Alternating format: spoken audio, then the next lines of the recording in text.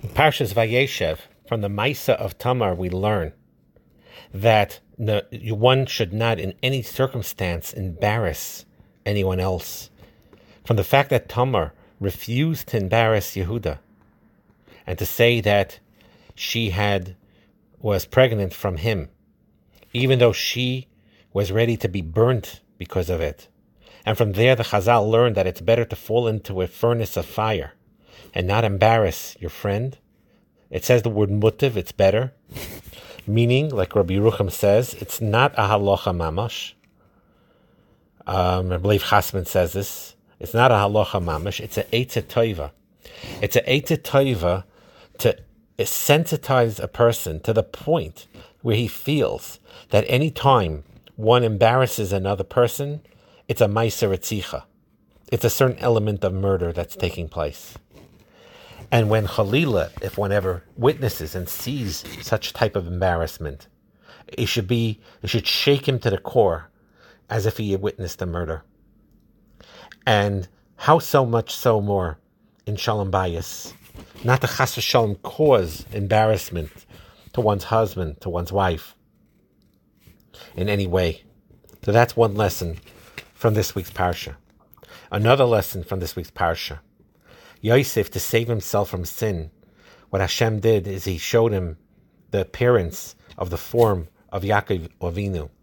We see that the image of a tzaddik, especially for the kedusha of the avos and the face, which is Tzelem Elikim, saved Yosef from this sin. Sai Yaakov's form because of being a face of a tzaddik.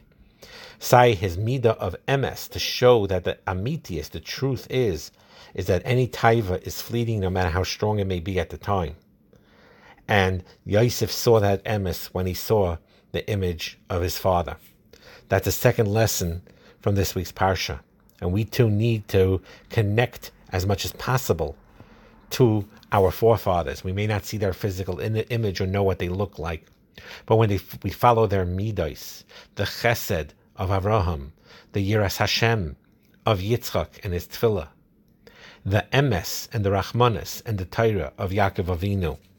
And that is how we save ourselves from the turbulence and from the nisyonos of this world. That is the second lesson in this week's parsha.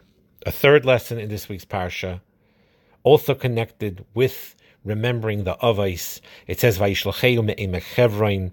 Rashi says, Me'etza amuka shel Avram Avinu shenikbar bechevron. It's from the deep counsel of Avram Avinu that he was told about the Bris Bein Absorim. And here's where the Golus was going to start. But always with a mind connecting to the avos as you're going into Golus. And that's so much the importance of the bracha of Shemona Esrei, the first bracha, V'zoicher Chazdei Avos, especially applying in our Golus. As we go through our Golus, what keeps us going is our connection to the Avos HaKadoshim, to the Chesed of Avram, to the Yiras Hashem of Yitzchak, to the Emes and the Torah of Yaakov.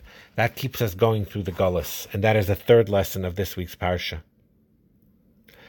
Another lesson in this week's Parsha is you see that if a person was embarrassed or a person was brought down from his madrega or was looked down upon or demoted or something seemingly negative happened, one needs to realize when they're down and when they were kicked around and they're in the bazayin, very often if you handle it right and you recognize the hashgacha pratis of it and you machnia yourself, then it is usually a step towards greatness. How do you see that? You see that, number one, in this week's parsha. Yosef, he was hated by his brothers, then sold as a slave, then working by an Egyptian, and then being seduced by an Egyptian, and then being thrown into prison. All this was in a dungeon with a bunch of murderers and terrible people. And he was really on the lowest point of the lowest point of the lowest point. And nevertheless, he got elevated into becoming a king because of his tzidkas, because of his perseverance, by realizing, Shivisi Hashem lenegdi summit, Hashem is always with me. Tamar, the same thing. She was disgraced. She was ready to get burned, and she was prepared to die. And nevertheless, you see that she became the mother for the dynasty of Beis David. You see, Rus also had humble backgrounds as a Geiris. After the death of her husband, no one really cared for her, looked at her, felt she was a foreigner, and they even had some Sanhedrin, didn't realize the legitimacy of her going into Klal Yisrael. Mayavi v'le'amayin, this was not well known yet. And despite all of those lowly beginnings, humble beginnings, she was zeicha to become also a mother of Klal Yisrael. And you see that through the history of Klal Yisrael. You look through Tanakh, you look through Chazal, you look through the Mises, through through the Dairis, that sometimes, yes, you have great people coming from great yichus, but then you have people that are not necessarily coming, they come from humble backgrounds, and they're not always appreciated, and you see how great they ultimately become. And another Nikuda, and I believe this is from Rabbi Yerucham Levovitz, but there are others that say it as well. And here's the tremendous yesod of what it says. What is the shirish of the distance that caused the hatred of the brothers towards Yosef HaTzadik? Vayiru Isai Meirachik. They saw him from afar. From afar. That was the nekuda of the sinna. The Orach Chaim HaKadosh is meramis to this as well. They looked at him as a stranger. They did not look at him as a brother. They looked at him as separate. And that separateness caused sinna. And often, the sinas chinam, that we have to be misaken in our door, comes from that fact. Vayar Isai Meirachik. We see him from far. We see it strange. We were brought up in a particular culture, in Yiddishkeit, where it doesn't make a difference in what area you're born in, or in that area you're in. It's natural to think that your way is the normal way and all the other ways are not normal, because you're not familiar with it.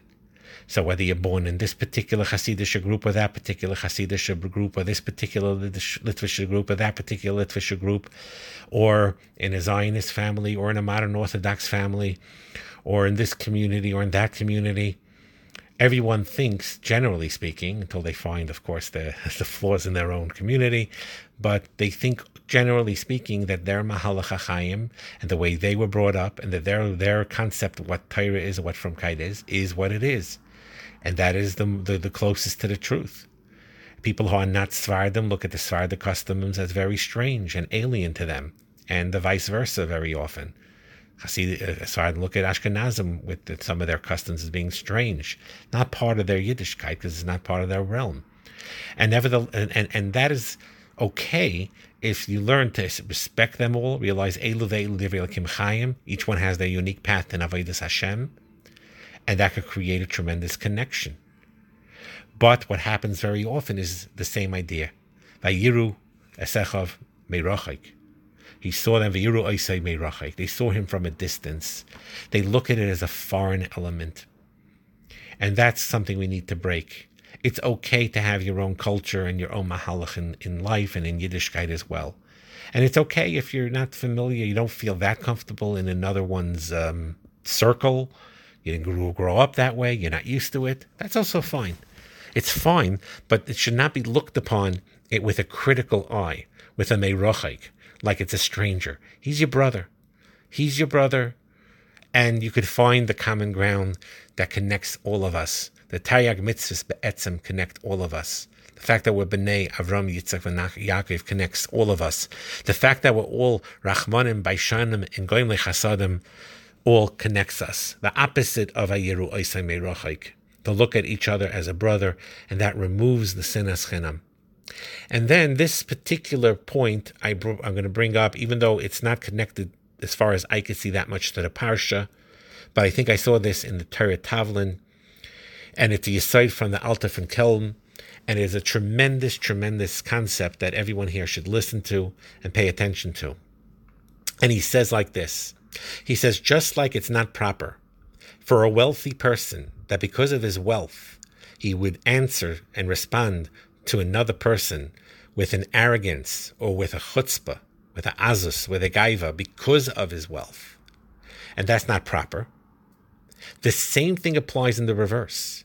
It is not proper for a poor person to be exceedingly humble or think himself like he's dirt, or be excessively feeling low about himself because of his poverty, or because of the fact that he lacks money or lacks basic needs.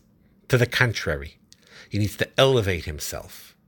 Realize that his lack of money does not take away a lack of intrinsic value that he has, and his oitzer of his treasure chest of his soul is there, and it needs to be valued. Whether other people value it or not, he needs to value it, and ultimately others will value it too. Similar to what many tzaddikim said in many different ways and from many different places, that just like there's a chiyuv to know one's own milas chesronos, rather, it's a chiyuv to know one's chesronos, one's negative traits, to try to correct them. He is mechuyev to know his milas too, to know his milas and what he could do and what he could grow with. So he needs to know his milas. And the same thing over here. A wealthy person cannot be arrogant because of his wealth. He needs to be humble. But a poor person does not need to be crushed in his self-esteem, or talk low, or think bad about himself, or disgrade himself because of his lack of money. He is to treat himself with dignity, with utmost dignity and preciousness, and his value is infinite as a chelik elikami mal mamash. So these yesaides are very important in life. They're very important in avodas Hashem, and it's so important. Again, just going back to the idea of shalom bayis, same idea. You have to. It's normal to look at the faults of the other, human nature, I guess. But it's a chiyuv to look at their milas, your own milas, but your husband's milas as well, your wife's milas as well. It's extremely important to uplift them, to see it, to bring out the potential. And that's a lesson from this week's parsha, when that they didn't see Yosef in the right light. And ultimately later, when he said Ani Yosef, and they realized who he was, and they corrected their error, and they did tshuva for it, they didn't know who he was. But that is the tikkun of our tikkun, what we have to do. We have to realize who your husband really is, who your wife really is, the chelik elikami mal mamish, who that other Jew is, that Jew that lives in a different culture than you, that may look different than you, may pronounce things different than you, may have a whole different lifestyle and culture than you. But he comes from the same Avraham, Yitzchak, and Yaakov as you do, and there's a chiyuv to love him. Again, from day-to-day life, how much you're going to interact. There's no chiyuv necessarily to, everyone has their own minhagim and they do their own thing. That's fine, but it always has to come with a tremendous respect and derech eretz for the other and for their culture. And they all are ways of serving the one HaKadosh Baruch Hu, Hashem Echad. Have a wonderful Shabbos.